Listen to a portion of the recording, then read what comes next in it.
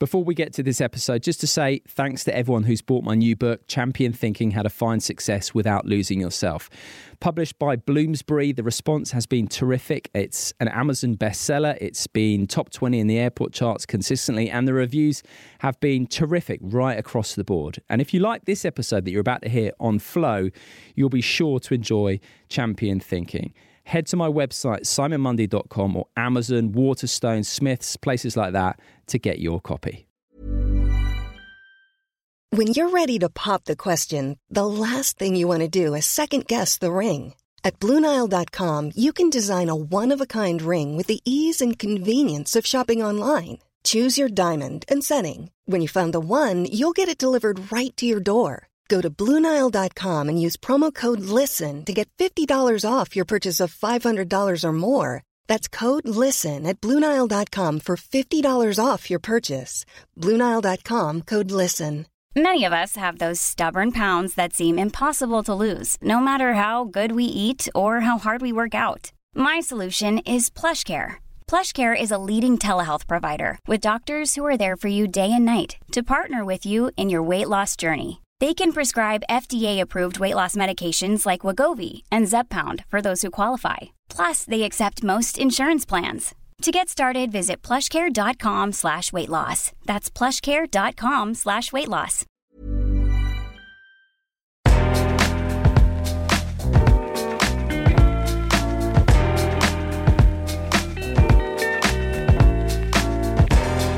This is Don't Tell Me the Score, the podcast that uses sport to explore life's bigger questions. My name is Simon Mundy, and each week I sit down with an expert, from the biggest sporting names in the world to Buddhist monks, neuroscientists, psychologists, and philosophers. We discuss a theme that tells us something insightful and important about life and how best to live it, from the importance of self-acceptance to facing addiction and developing resilience, right through to getting your circadian rhythms in sync and how to sleep better. Sport is a metaphor for life, and in this podcast, I aim to prove that right. I always like hearing from you, so the best way to get in touch is via my website, simonmundy.com, or I'm at Simon Mundy on social media. In this episode, I'm talking to the 5-time Olympian and former rower Frances Haughton about teams.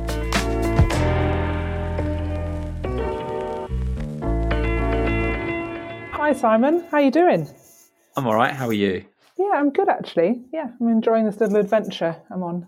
This little adventure you're on? Yeah. Just elaborate on that quickly.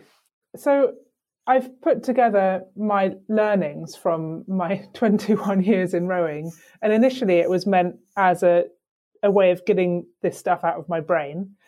And then I thought, well, it would be really nice if I printed a few extra off and gave them to some coaches and some physios and doctors and things to say, thanks very much for what I learned and what they helped me sort of experience and what we put together between us. And it seems to have sort of morphed a little bit. And it's just been a real pleasure to talk a bit more about it, because for me, it's just the start of a conversation. So, it's just been a bit of an unexpected adventure, but great fun. All the best things morph, don't they? And I've got your learnings from 5 Olympic Games here in my hands. I love the title. Nice and snappy. That was a good one. I mean, it really does. It's the old Ronseal thing. It really does say exactly what it does on the tin, doesn't it? Annie Vernon did say to me, did you not think of a different title? And I said, well, not that many people can write that title, so I thought I'd just stick with it. It is what it says on the tin. Absolutely, it really is. Speaking of rowers, I mean, I do love having rowers on Don't Tell Me the Score. So I've had Annie Vernon on, who not only have you won an Olympic medal with, but she's your neighbour that you can see basically, as you were just explaining to me, across a body of water near where you live, through to Catherine Granger, Ben Hunt Davis. There's something special about rowers. I don't know what, I can't quite put my finger on it. Somewhat slightly masochistic in terms of the sport you do, yet all clearly deep thinkers and reflective.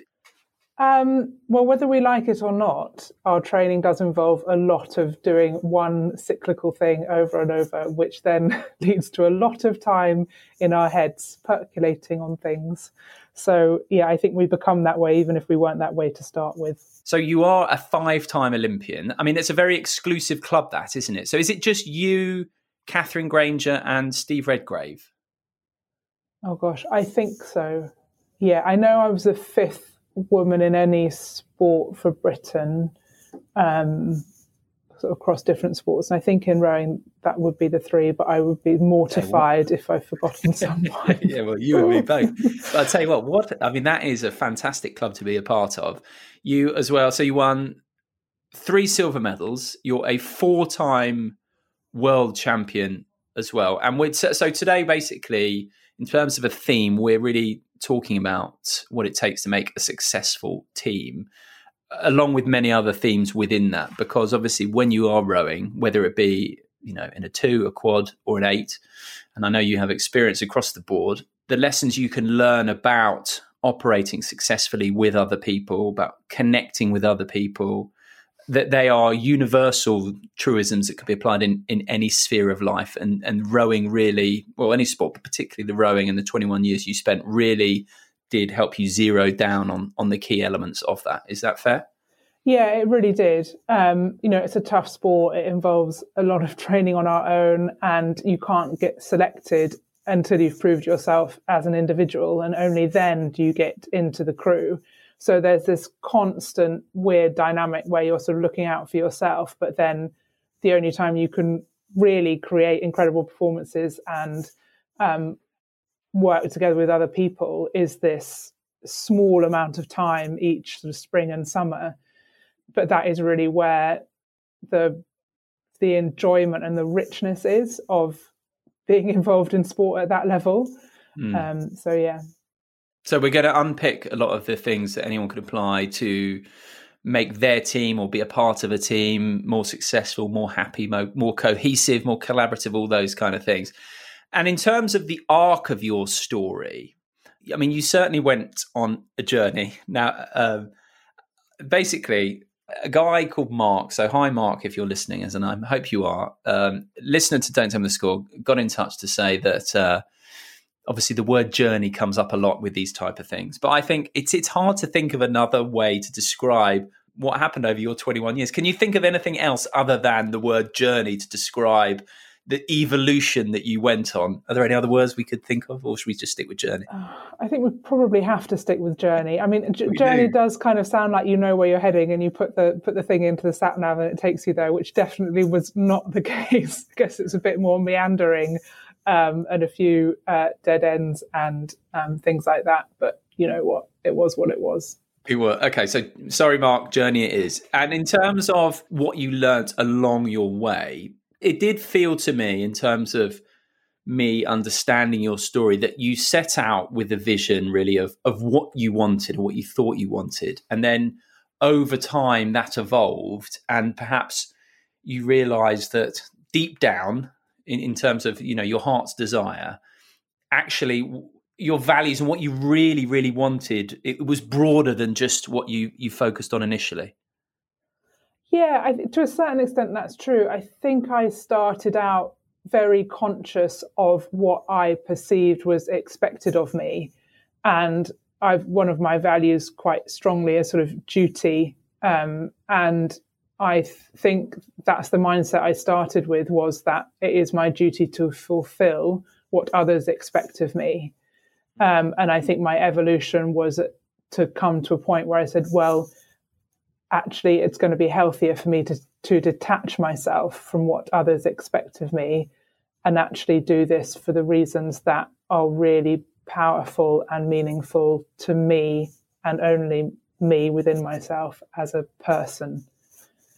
Where did that duty then, or that sense of duty, come from? I think it's a sort of family value, quite a sort of disciplined upbringing, lots of sort of music lessons and, doing what was required on a daily basis in a sort of quite structured way. And I think I just felt like that's what the right thing to do was. I was really, really well preconditioned for the world of rowing. I was very used to being given a set of instructions and doing them, and really being quite comfortable in a lot of structure and routine. So I guess I didn't, once someone said, look, I think this is something you could pursue and be good at, and there are certain things that you might be able to achieve, it would have felt like I was letting others down or falling short of what my duty was to fulfill if I didn't give that everything. So within that duty, there was an element of approval? I think now that I look back more, I'm sure there is, and I'm sure there's some kind of deep psychological theory about approval. But it was more duty than approval, I'd say. But I wasn't much good at other stuff, so I'm sure that the approval was quite exciting for me. Sure, of course, yeah. And look, I think everyone wants approval, don't they? But then what you said is that at a certain point during your career, you switched from, okay, doing this in terms of duty, in terms of expectation, others, to more like, okay, what do I want? And how do I want to be? So it became very much more self-referencing. Yes, and also looking back over the best experiences and the best teams I'd been in and really challenging myself to be able to answer, okay, so what did I value most out of this experience, whether it was a gold medal or it was a disappointing silver or it was a fourth place, and saying, okay, well, I've got a limited time left. What do I want more of? Yeah, there was a definite shift. What's interesting, I think, is as well, in becoming self-referencing and in becoming thinking, okay, what do I want? Still, the outcome seemed to be more connection, more collaboration, and more success with others, which is almost a little counterintuitive. Yeah, absolutely. So, a lot of self-evaluation, and then realizing in answer to that question, it was, the thing that actually I really, really value is that collaboration with other people, and realizing that my very best performances had come when I had a mindset not of, what we're really supposed to win. It was actually, what can we create together in a sort of limitless perspective? Not that we were, again, fulfilling what others expected of us, but just saying, it's a clean slate and there are no ceilings. What is possible? Let's go and find out.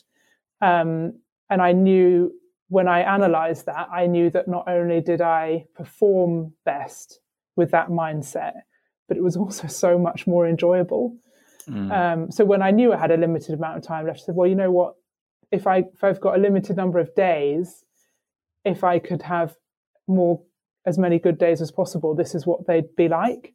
And then that really made me think, okay, well, if the absolute best outcome of this is that I could stand on an Olympic podium again, how do I want to feel when I'm there? Not what do I want to hold or what do I want to achieve, but actually, if I could stand there with my arms around my teammates and share a moment where we can completely look each other in the eye and celebrate each other for what we've put together, what we've been through, what we've seen in each other. Well, if that is going to be a genuine moment, then that comes back to the everyday and really getting to know each other, really appreciating each other each and every day from that point onwards. It can't just come in that moment, not going to suddenly feel like that in that moment. So it's an orientation away from this, okay, we're building towards this moment in the future where everything will be hunky-dory and there'll be rainbows and harps and all that kind of stuff, to enjoying every day, this day, tomorrow, the next day, so on and so forth. So it's an so it's changing from being future focused to now focused, and in the process taking care of the future. Yes, but I would say it's not necessarily about enjoying it. I think it's so easy to say, enjoy it, or I'm going to tell myself to enjoy it. Actually, it was saying, you know what, if I engage in every day, if I really sort of make sure I press pause in every day and say, actually say to people, I really care about you, rather than just thinking it but forgetting to say it, and saying, this is a really special thing we're trying to do. It was that appreciation of each moment, and that one moment can lead on to another, onto another, onto another, in a building of momentum. That was really different to the enjoyment. And I think a lot of people had sort of tried to tackle this, don't worry so much about the outcome, just enjoy it. You're really lucky to do what you do, and you're going to go to the Olympics. And it's like, yeah, but I can't just tell myself to enjoy it. I really needed to shift my perspective on each day. It's a bit more about meaning, because special things aren't always enjoyable. Meaningful things, if I think of building a career, anyone who has kids knows as well, they aren't, it's not always enjoyable, but it's that meaning side of it. So is that what you're getting at, the meaning? Yeah.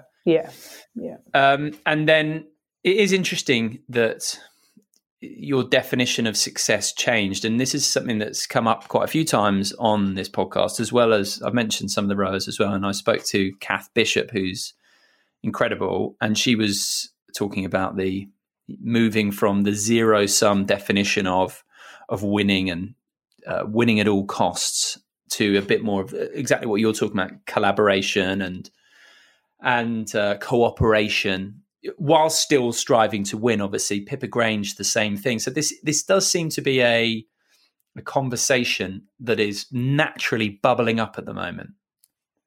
Yeah, it is. I mean, I think this percolation started when I actually look back, and I know Kath mentioned this as well, but I think it was about 2010 or 2011, and I studied Latin at university. So I've always been interested in what the real, again, meaning of things are. And when I understood that competition actually comes from the word competere, which means to strive together, it doesn't mean to win, and it doesn't mean to beat, but it's this striving.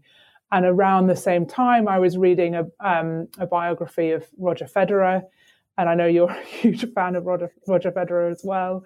But he talks about he needs the opposition to bring out his best, and that's where I really started to shift this thinking.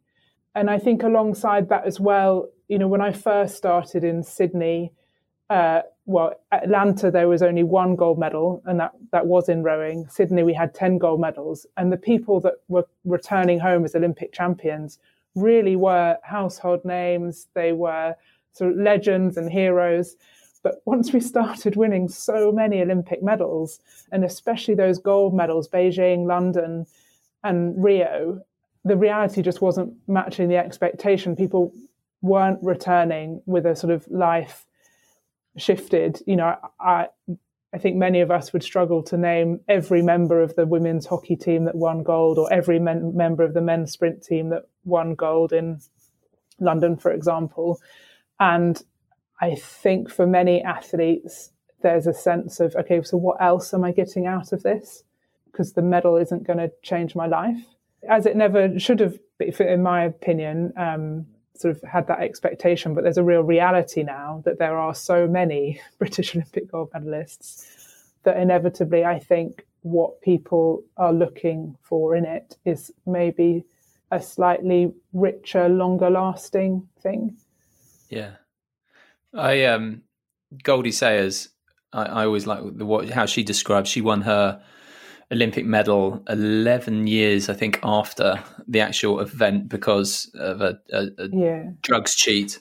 And she got the medal, and she now says it has pride of place above this recycling bin. And it's almost this slightly comic thing that doesn't hold quite the same luster that she imagined it would. And much like you, it was then reflecting back on the other things beyond just the medal. I liked what you said about Roger Federer there, by the way, as well, in terms of needing the competition to essentially to create something. Because I think of his considered to be his greatest final, 2008 with Rafa Nadal, he lost. Yet to be able to look at that and think, well, I was part of a masterpiece, part of painting something really special. That's a lovely outlook, and one quite at odds with the narrative that we have been fed for a long time, which is winning is all that counts. Yeah. And I think once I understood the power of altering our perspective on something that you think is a really set thing, it's almost like the doors open. It's like everything can be seen from different perspectives. And I actually, the other day, interestingly, I also read that the root word for rival is this Latin word rivalis, and actually that it's not like rival like we think of it now. It means one person using the same stream as another. And I think that really fits as well with the sort of Roger Federer story as well. You know, he's got this huge rivalry, as you say, with Rafa Nadal and Novak Djokovic. And he just like really simply seems to be okay with that. And I mean, I'm sure that it's way, way more complex than that, but the grace with which he handles it, he sees real positive in the fact that they are both swimming this same stream together. Yeah, absolutely. And it does say something perhaps as well, do you think, about not just sport, about there's room for a bit more collaboration within the competition that exists in, say, business and the world we've created anyway? Yeah, I do. For me, I get so much more out of it when I'm appreciating the moment of working together with other people. And, you know, it's a bit like, I think I really like gardening, and I think of it like... Very good for you. Very good for you. Yeah. But whenever I'm gardening, it's not like I want to get it done. DIY, I want to get done. I want it over. I want that whole field. But gardening, I just enjoy doing it. And there isn't this end point, and there isn't this achievement at all. It's this thing that is continually, as you say, evolving. And I think the sort of final hurdle is to give ourselves permission. It's okay to enjoy doing things. It's okay to say, actually, you know what, being really engaged in working with other people, that for me is a huge part of the reward of doing this. And I remember at one point thinking to myself, look, I've got 2 years left. What is going to make the next 2 years of a lot of hard work worth it? And I thought, well, actually, I've got this opportunity to look back and think about the things that I value the most. And actually, if out of these last 2 years, I could really, really have memories of working together with incredible people. I mean, there are so many people on the rowing team that will never sort of see the light of day in terms of sort of exposure and fame. But they're incredible, incredible human beings. And the privilege to work together with someone, and you sit down over breakfast and you're saying, right, you know, let's see if we can be the best in the world. And they're like, yeah, what should we do? What's the next session? You think? Absolutely. Yeah. It's just brilliant. I like what you said about gardening. It reminded me of, do you know Alan Watts, the old philosopher?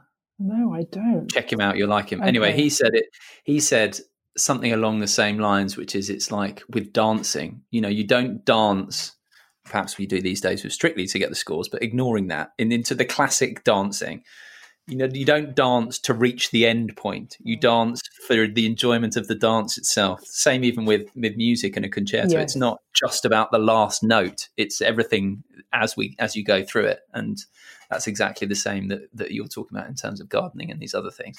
So before we get into, because there are actually lots of specific little nuggets and lessons that we can talk about as well. But I've picked just a couple of the key points throughout your career, studiously avoiding the word journey, but along your journey. So your first Olympics was 2000. After that, you decided, right, I'm going to squeeze in as many as possible and count it on your hands. Right, I can keep going for another, however many, another 4 Olympic Games. 2004, just really quickly, real quick, just a nod to Rebecca Romero, who you were in a boat with, because she went on to win an Olympic gold in cycling. Can you pay homage to Rebecca, as a rower and cyclist? Oh, absolutely. I mean, to sit behind Bex in a rowing boat, every time we raced, we'd sit there on the start line and I'd think, I'm not sure how this is going to go. The green light would come on and we would piece together the very best strokes that we had done in all of training, stitch together the best start, the best middle, the best end. And that's what Bex was. She has this ability to piece it all together. Wonderful perspective, amazing athlete, so exciting to row with. We won the World Championships together the next year in rowing. She then got injured and did a lot of training on the bike and switched to cycling and applied just her mentality, her talent, her humility, her simplicity to cycling. And she won in Beijing, individual gold medal, just absolutely incredible. I mean, it is, isn't it? Now, I often ask, most of the time off air, but my guest to suggest a guest for a future episode of Don't Tell Me the Score. Obviously, you and Bex are close. So can I leave that with you to sort that out? Thanks for that. I think that's a yes. Yes. Okay. Let's move forward to 2008. So you won silver medal. Now, I've already spoken to Katherine Grainger and Annie Vernon, and it was hard actually talking to both of them about it because I know for them it was incredibly traumatizing to win a silver. For Dame Katherine Grainger, she'd won silver in 2000 and 2004, and not winning gold was, I mean, she described it as being like a bereavement. And I know Annie took it pretty hard as well. And when I spoke to her, I could sense her clam up, if you like. So to finish the trilogy of chats about this harrowing silver medal at Olympics, what was your take on it? I can tell you're excited about completing this group. Yeah, we'll have to get Debbie on as well. So my overriding memories, I mean, I remember crossing the line and Katherine gave out this, I mean, it wasn't a groan, but it was just this noise of pure frustration that said, I will never, ever be able to turn back the clock 6.5 minutes. Like, that's all I need is to turn back the clock in time, and we can't. And we've failed, and there is nothing we can now do about it. 7 minutes ago, we had the opportunity in our hands to influence this in a different way. I mean, it was just heart-wrenching. And for all of us, you know, I think, you know, we had our heart set on winning gold, but, you know, with a bit of perspective on it, you know, the other crews in the race, there were probably 3 favourites going into it. The Chinese had beaten us over the course of the last few years. They were very much primed in their home Olympics, and the Germans had never lost the event in the history of the Olympic Games. And I think that we had, I mean, actually sitting on the start line, I looked at Katherine's, all I can see is Katherine's head. And every other World Championships we'd been to together, she'd always had her hair cut. She was so ready. And I remember realizing that she hadn't had a chance to cut her hair. And I just thought, oh my goodness, we just haven't had enough space for ourselves over this last 6-8 months. It sort of summed it up for me that we hadn't left enough space for ourselves, our personalities, our souls, our sort of all the peripheral stuff that for me, I know for me to perform at my best, I need to be able to bring myself as well as myself as an athlete and my skill set in a boat. And I think in our absolute desire to win, we trained really, really, really hard and just didn't leave enough space for us to be able to bring our full selves. So is that a bit about self-care then? Some of the stuff you talk about in terms of, you know, your pillars that you need personally to be at your best, somewhat neglecting some of the stuff you need individually? Yeah, I just remember about 6 months through the year saying to Annie, you do realise that we don't have another Saturday or weekend really free for ourselves, real downtime between now and after the games. And I thought, gosh, this is going to be really hard to handle. Do you think if you'd had downtime, that could have made a difference then? Well, I just think we maybe would have made different decisions. I think the perspective changes on the everyday, a bit now I can really tell if I'm a bit tired. I just don't cope as well. I don't make the same decisions. I don't see things with perspective. And even if it didn't change the outcome, if we had had a bit more perspective, then I think we would have seen the silver medal slightly differently. Let's fast forward then to 2014, which was a seminal moment for you in terms of, so you were burnt out at this time, and it forced you to reflect, to stop, to look back and explore what worked, what didn't, the way you were doing things. So what led you to this point of being burnt out, and what came from that?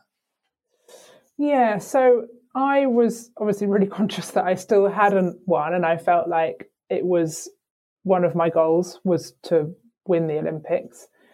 And I had a standpoint of whatever crew I was in saying, look, we can do it, and this is how we've done it before. This is what we need to do to win.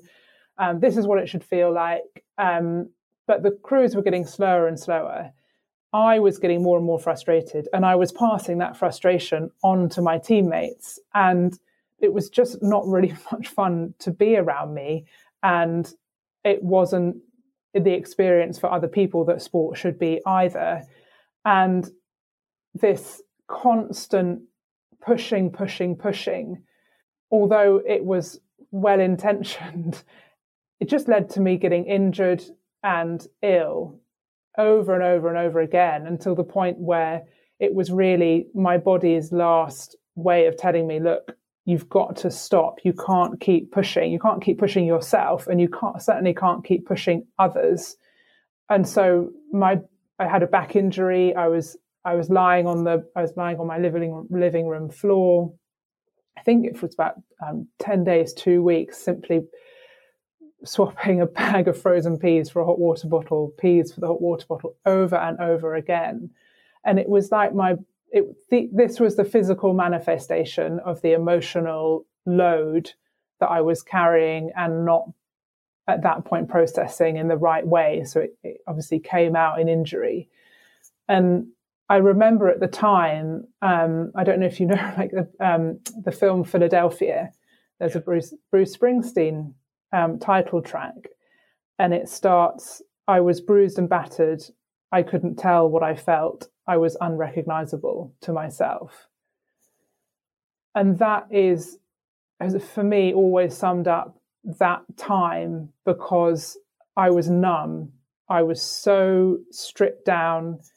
I knew it wasn't working. I knew others had sort of lost their faith that I could be a part of good crews and teams.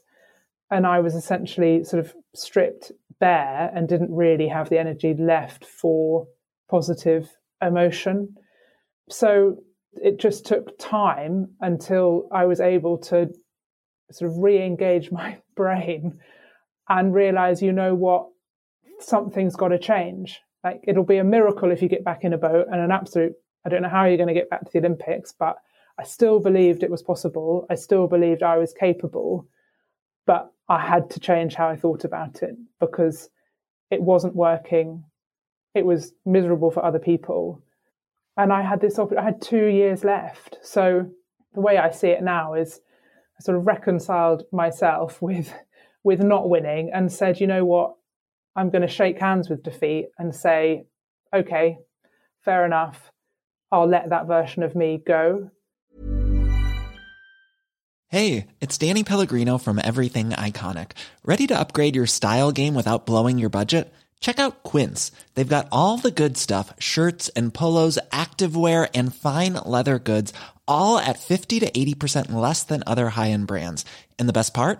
They're all about safe, ethical, and responsible manufacturing. Get that luxury vibe without the luxury price tag. Hit up quince.com/upgrade for free shipping and 365-day returns on your next order. That's quince.com/upgrade. Quality sleep is essential. That's why the Sleep Number Smart Bed is designed for your ever-evolving sleep needs. Need a bed that's firmer or softer on either side? Helps you sleep at a comfortable temperature? Sleep Number Smart Beds let you individualize your comfort, so you sleep better together. J.D. Power ranks Sleep Number number 1 in customer satisfaction with mattresses purchased in-store. And now save 40% on the Sleep Number Limited Edition Smart Bed for a limited time. For JD Power 2023 award information, visit jdpower.com/awards. Only at Sleep Number stores or sleepnumber.com. Many of us have those stubborn pounds that seem impossible to lose, no matter how good we eat or how hard we work out. My solution is PlushCare. PlushCare is a leading telehealth provider with doctors who are there for you day and night to partner with you in your weight loss journey. They can prescribe FDA-approved weight loss medications like Wegovy and Zepbound for those who qualify. Plus, they accept most insurance plans. To get started, visit plushcare.com/weightloss. That's plushcare.com/weightloss. Because that version of me had to go.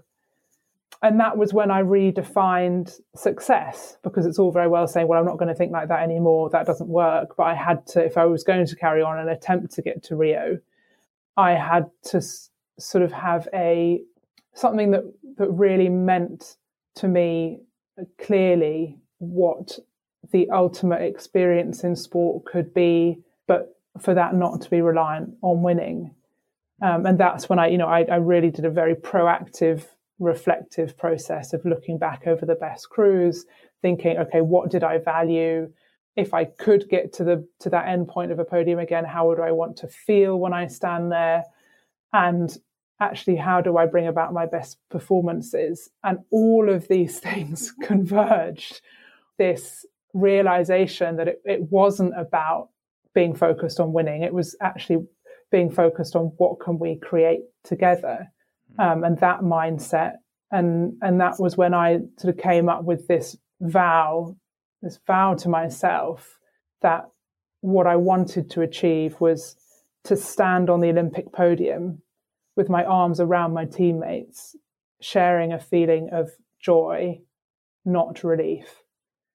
Absolute joy and the ability to look each other in the eye and celebrate each other and what we had created, and not relief that it was over.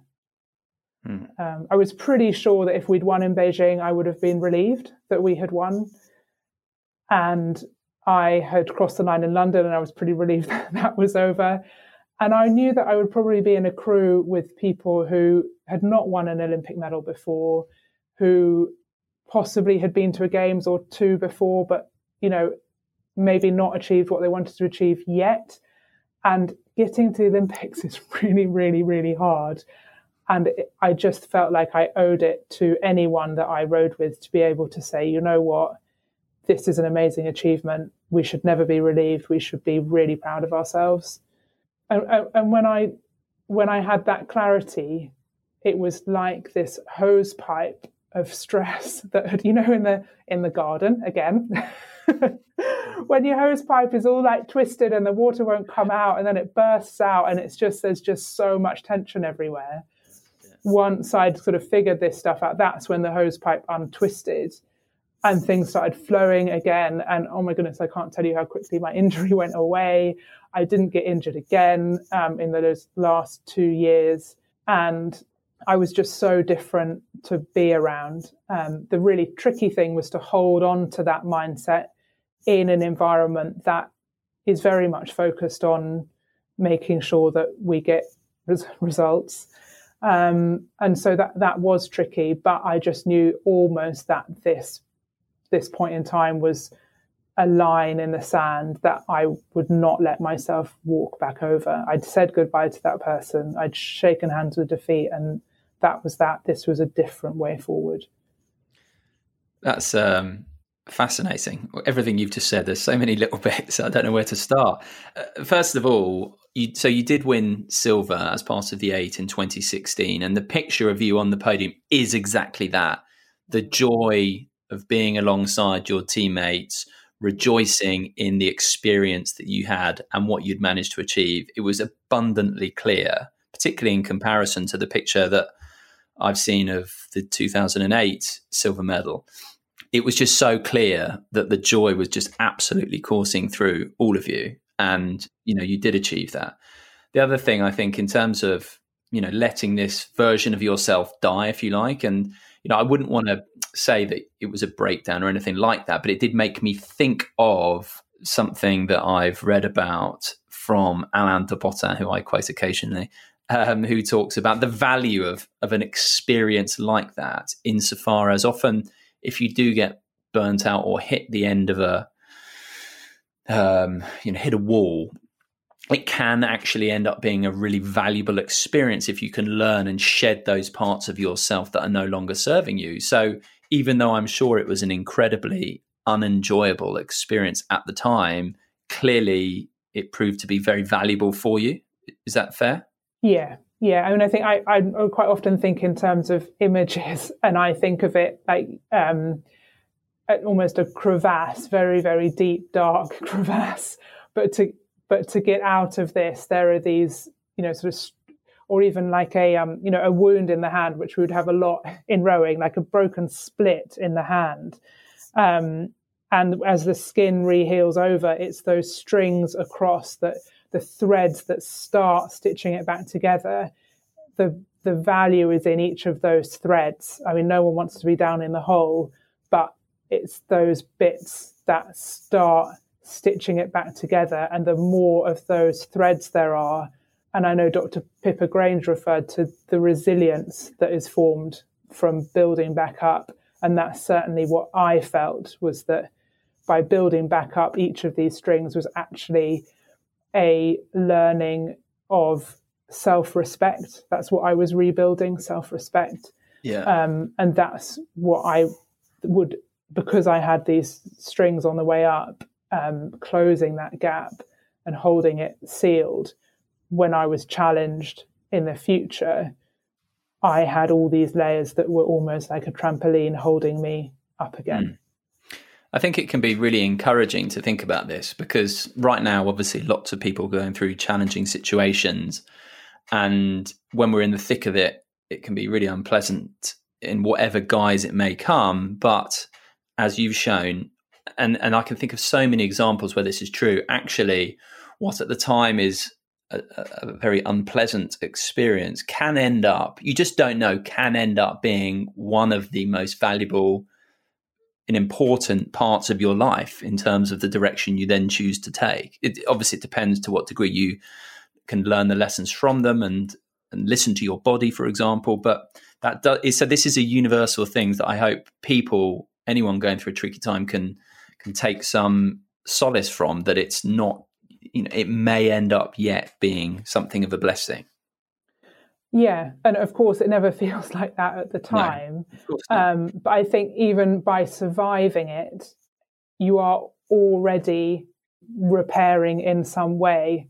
So actually it doesn't need to be a really deliberate, proactive, challenging process. Just get through it. Just getting through it. But I think something that's also really important to remember, and especially for now, is the energy it takes merely to survive challenge such as this and adapting to change is huge. And I think I often saw it in athletes where they would get through a really challenging patch, whether it was a particularly close World Championships, qualifying for the Olympics, or injury, and then they'd come back and say, well, I've qualified, or I feel better, I'm sort of on top of things now. But there would always be this lag, and then there would be the exhaustion. It's almost like a post-viral fatigue.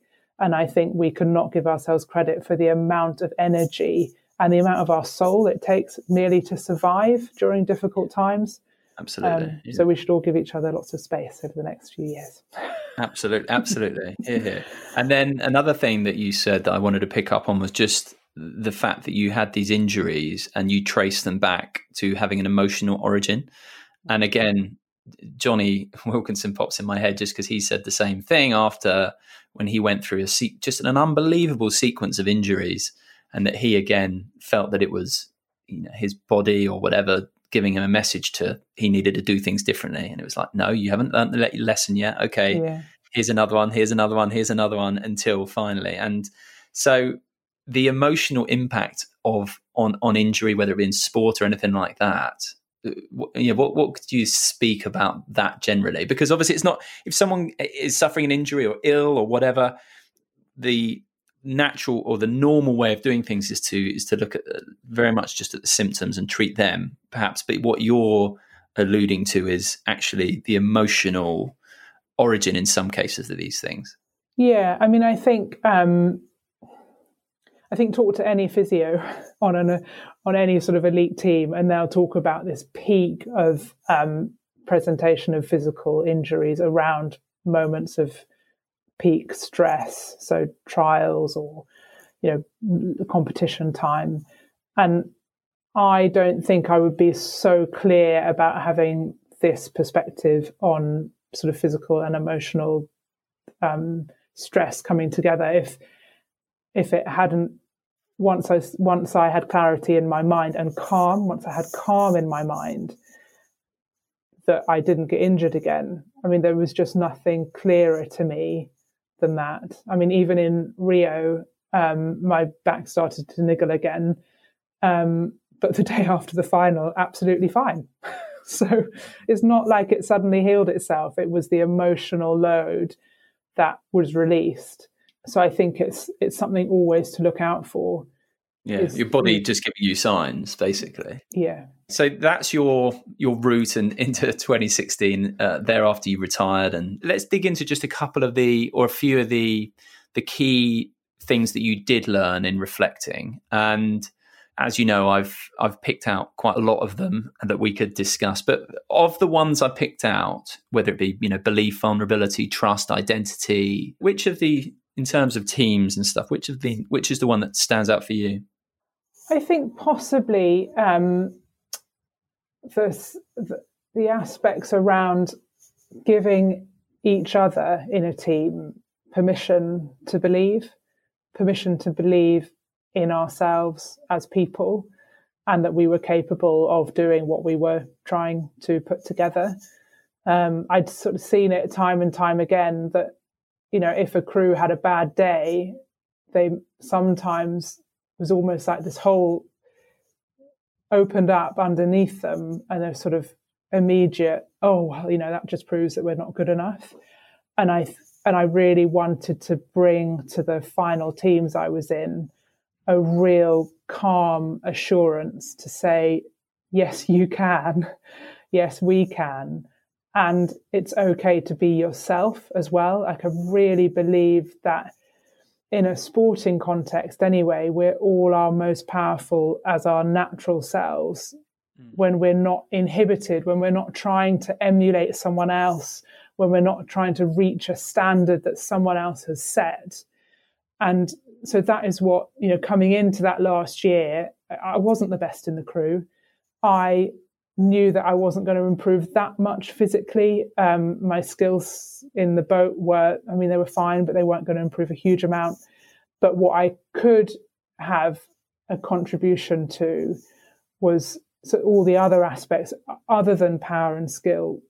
I could really ensure that every single person in our team, and that was more than the 9 of us in the boat. We had reserves. We had, we started out as 14 of us at the beginning of the year, but that we all felt that we could bring absolutely ourselves as people. And again, this sort of came back to my thinking of, well, at the end point, if we want to stand there and feel absolute pride at what each of us has done as a person, then each and every day we should have full permission to be ourselves and explore the very best of each and every one of us, what we can do and express and offer to each other. A couple of quotes that you've got. So again, just to pick up on a couple of things you've said, a couple of quotes in terms of belief. One that I like that you said is not believing that you will, but believing that you can. And then also this idea of as well, taking belief from others. So they've done it, why can't we? And I think of when I chatted to Ben Hunt Davis, you can apply this not just in sports. So setting up a business, for example, can be a bit of or writing a book can be a bit of a daunting prospect, but then you can look and think, well, they've done it, so why can't I? And you applied that philosophy in your sporting career, and then that whole, knowing, okay, we could do it in terms of we are capable of it. Doesn't mean that we guaranteed that we are going to do it, but that we can do it, and that's where the belief comes from. And it's a bit more freeing. And then in terms of, you said being at your most powerful as your most natural self. So that's around authenticity. And I really strongly believe, again, this is just a totally universal thing. In my world of broadcasting, people finding, if you like, their authentic broadcasting voice. I've always been surprised in hindsight, actually, how challenging that can be for people, because people may turn up to a job and think, oh, there is a certain way that we should do things. And I'm sure that's probably true in any sphere. But the more you can actually connect with, the real you as much as possible and live it fearlessly, the more kind of successful and happy you can be and able to connect with others. So it's, is that it takes, absolutely. You've put it so articulately. It takes a lot of energy to be someone else or to put up on a front. And I think actually Chris Hoy, in your interview with Sir Chris, he talked about this really eloquently about almost like me to me, not comparing oneself to other people. And that's certainly something that I found, and I think it's really important to remember, I think. Yeah, it makes me think, because we all are, we're the same, but we're all unique, and you can't compare yourself to other people, because you can only be you, and then it's a funny one, because I know certainly in my life I've had times where I thought, oh, I'm a bit broken in this area or that area, and then you go around trying to fix it. But actually, for me, it's not about fixing things; it's about accepting things. And then perhaps you can obviously work and improve in certain areas, but it's about accepting who you are, warts and all. And this is why I've got a bit of an issue actually with the whole idea of self-esteem, because self-esteem is about rating yourself. I think how do you esteem something is how you rate something, whereas self-acceptance or acceptance of others, even, that's different. It's no, you're absolutely fine as you are. And I think that's a really important distinction that I believe. What do you make of that?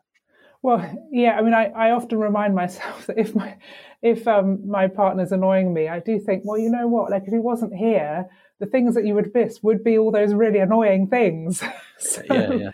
Absolutely. They're a part of, they're our texture.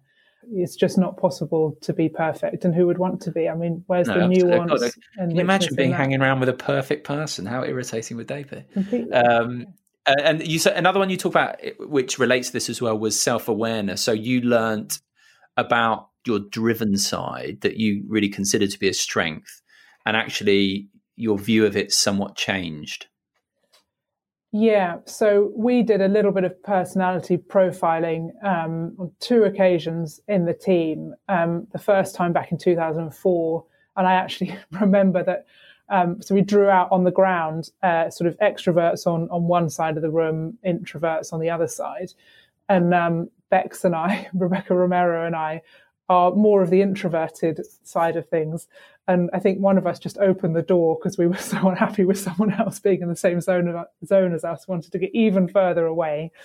When I did it again just before Rio, and I sort of read back over my profile, and initially when I read it, I thought, oh, this is great. Who wouldn't want to be around someone who's really focused, always pushing the standards, really demanding, like always sort of looking at, how every day, how can we be better?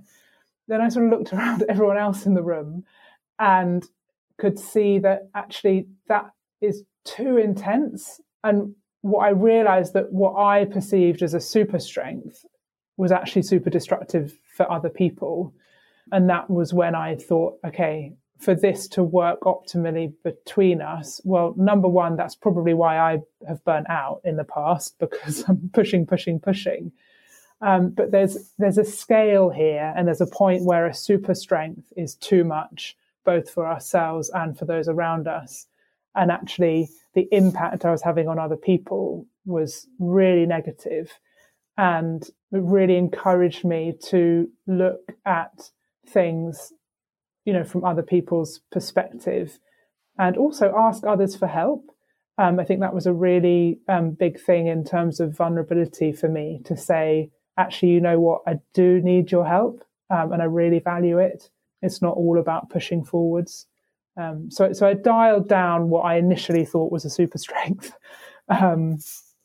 and really left space for others to fill and for us to be like an amalgamation of lots and lots of really positive, strong energy.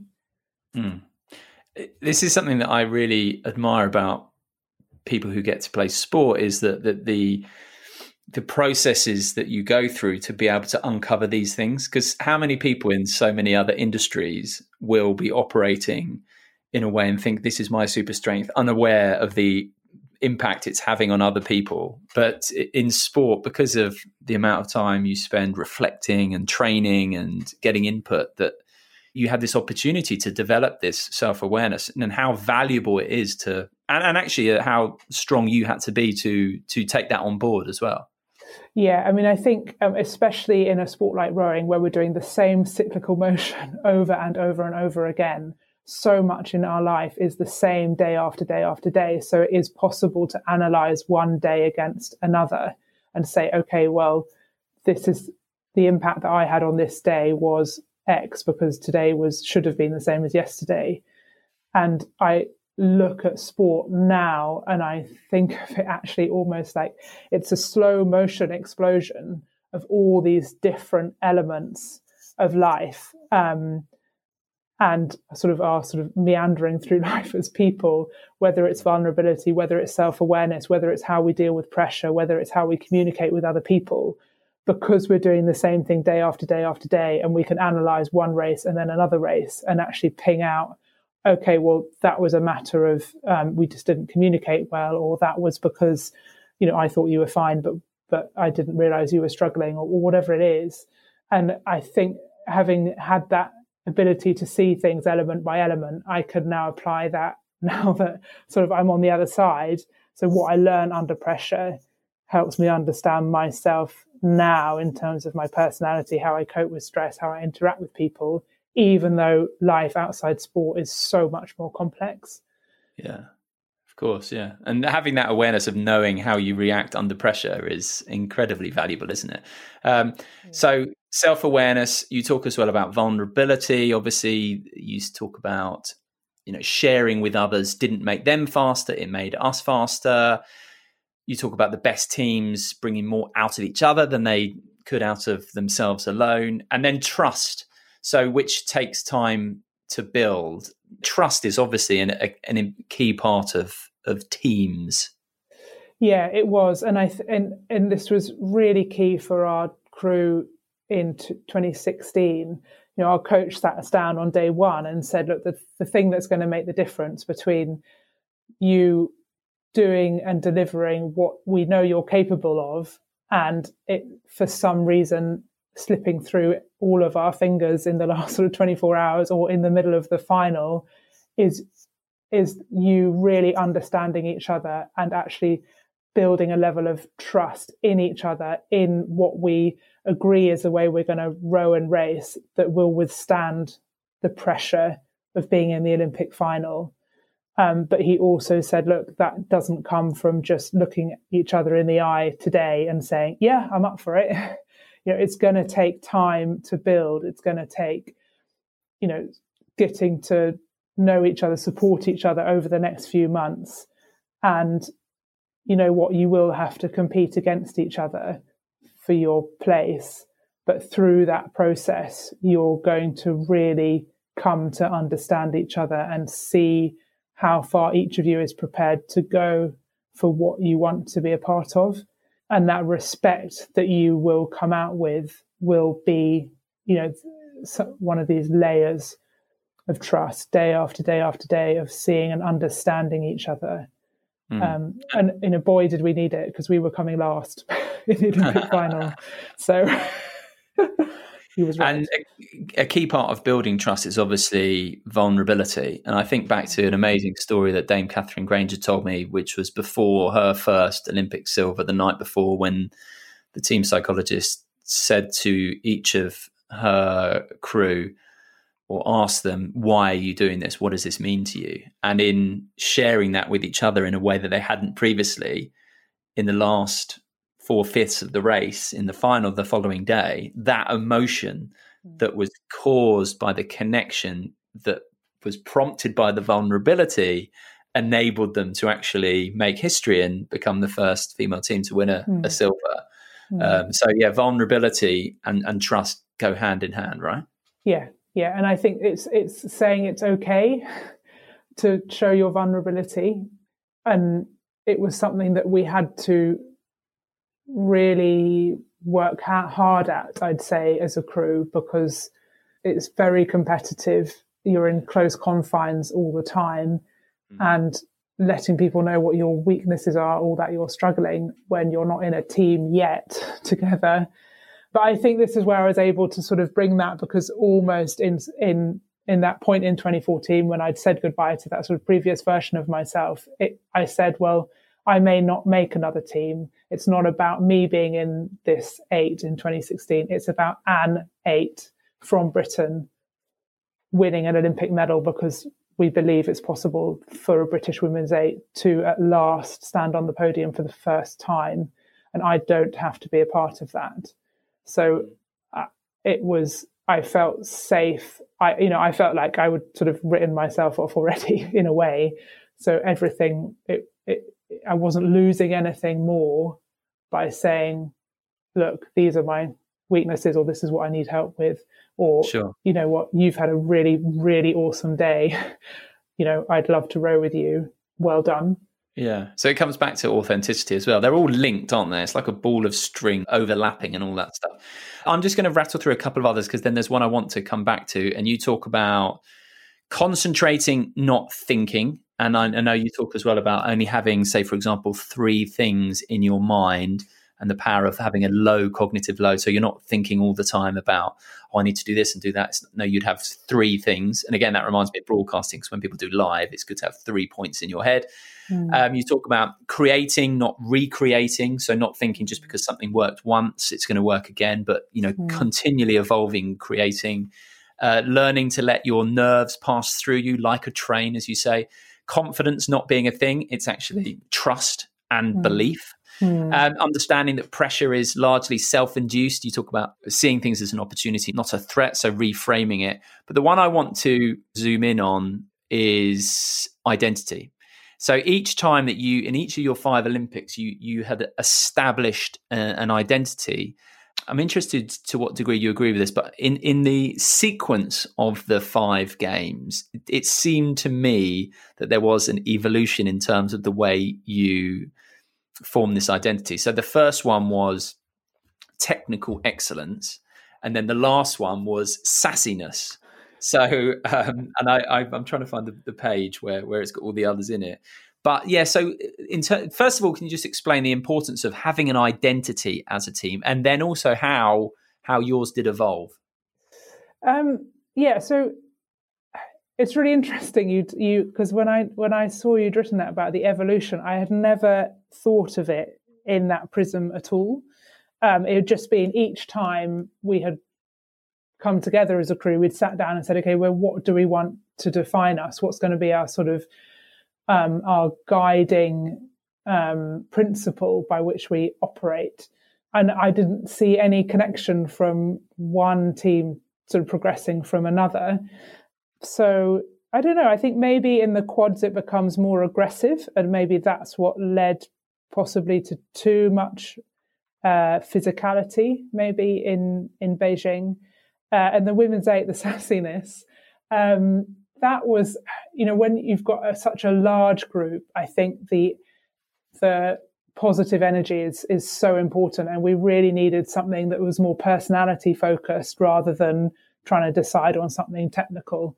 And it's quite funny because it came from, and we were out on the water, it was really bad weather, we were out at the European Championships, and the men's 8, our British men's 8, rode past us. And I think I made some slightly rude comment at them. And all the girls in my boat were so surprised, because I'm normally the sort of the quiet, serious one.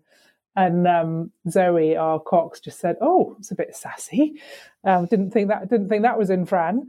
And so we just made that our personality, and it was something that we really took on, and again sort of gave ourselves permission to come back to. So when we were racing, let ourselves race like this, bring our personality to the day, rather than sort of feel like the day and the pressure and whatever anyone else expects of a day or an Olympics to feel like. This is what we're going to impose and bring to and colour the day with.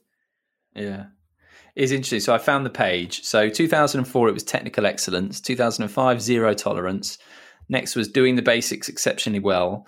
Then ruthless simplicity, then controlling the controllables, and then controlling the controllables, and then on to sassiness, which, as you've just explained there, is more individual and about personality, whereas obviously the technical excellence is very much about, it feels a bit more mechanical. So it just feels to me like over time it's softened and became more human.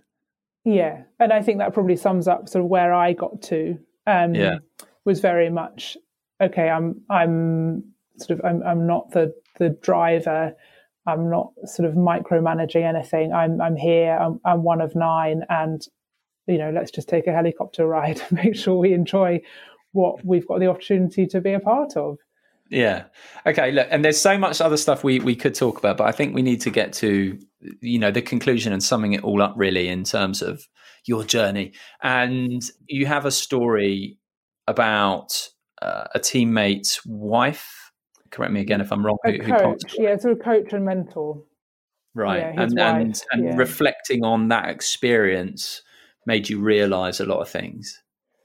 Yeah, so a friend of mine, Ian Roots, who has helped many, many young aspiring rowers over the last sort of 10, 20 years, he had always been a huge support to me. Whilst I was injured in 2014, his wife, young wife, same age as me, was killed on her bike doing the John O'Groats to Land's End bike ride. And it was after that happened for him, it was realizing that all the people that were around him, sort of day in, day out around him, were through sport. We all knew each other through rowing. And there was one day where, shortly after Anna's funeral, when we went out together, we just sort of took, change of scene, took Ian out for a meal. And there was an Olympic champion there. There were multi-Olympic medalists, Anna's parents, people who'd never been to the Olympics before. But we were all there together. And I just realized, okay, so this really is what sport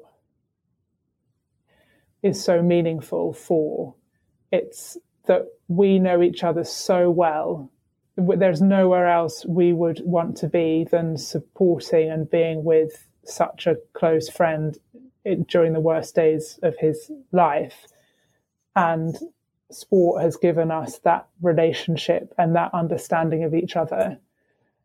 And on that evening, that's when I realized that was a line of understanding of what sport really meant to me that I wasn't prepared to cross again. Like, it wasn't about winning at all costs. It was about, look, this is what sport gives us the opportunity to build. It's these relationships that are far, far, far more important than any outcome. And so that, that day it sealed things for me.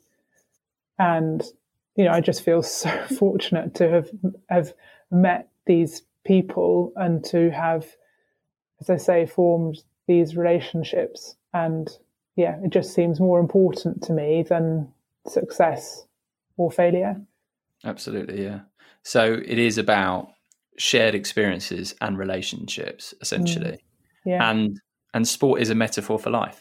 Yeah, absolutely. As you say, it is a metaphor. It is a metaphor for life. If you ask anyone who's been with someone on their deathbed and they're looking back, they're not thinking, it tends to always veer in that direction anyway, doesn't it?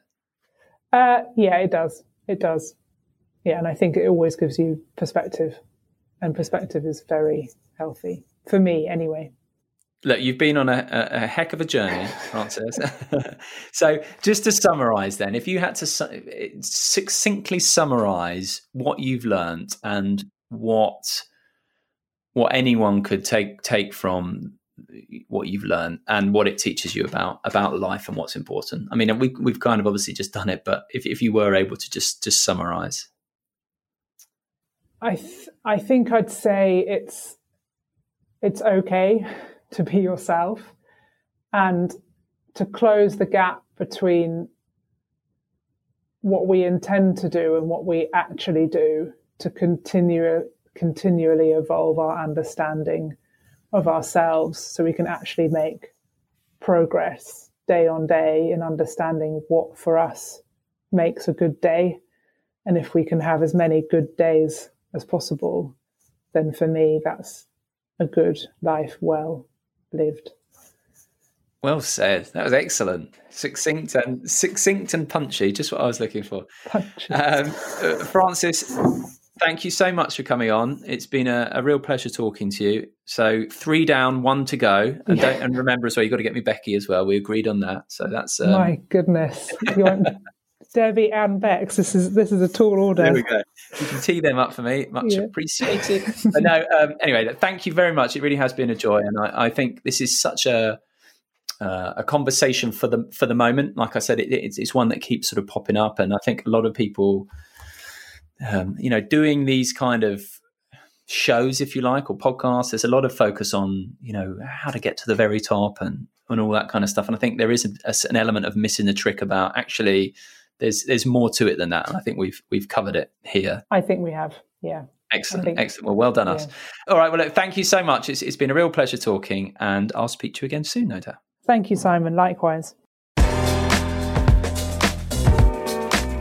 Thanks very much for listening to this episode of Don't Tell Me the Score. I really hope you enjoyed our conversation, and I would, of course, be delighted to hear your thoughts, ideas and questions. Do get in touch via my website, simonmundy.com. I do really appreciate you listening, and if you could leave a kind rating and review, I would be sincerely grateful. All that remains is for me to say I hope you'll join me again next time. Until then, thank you and goodbye.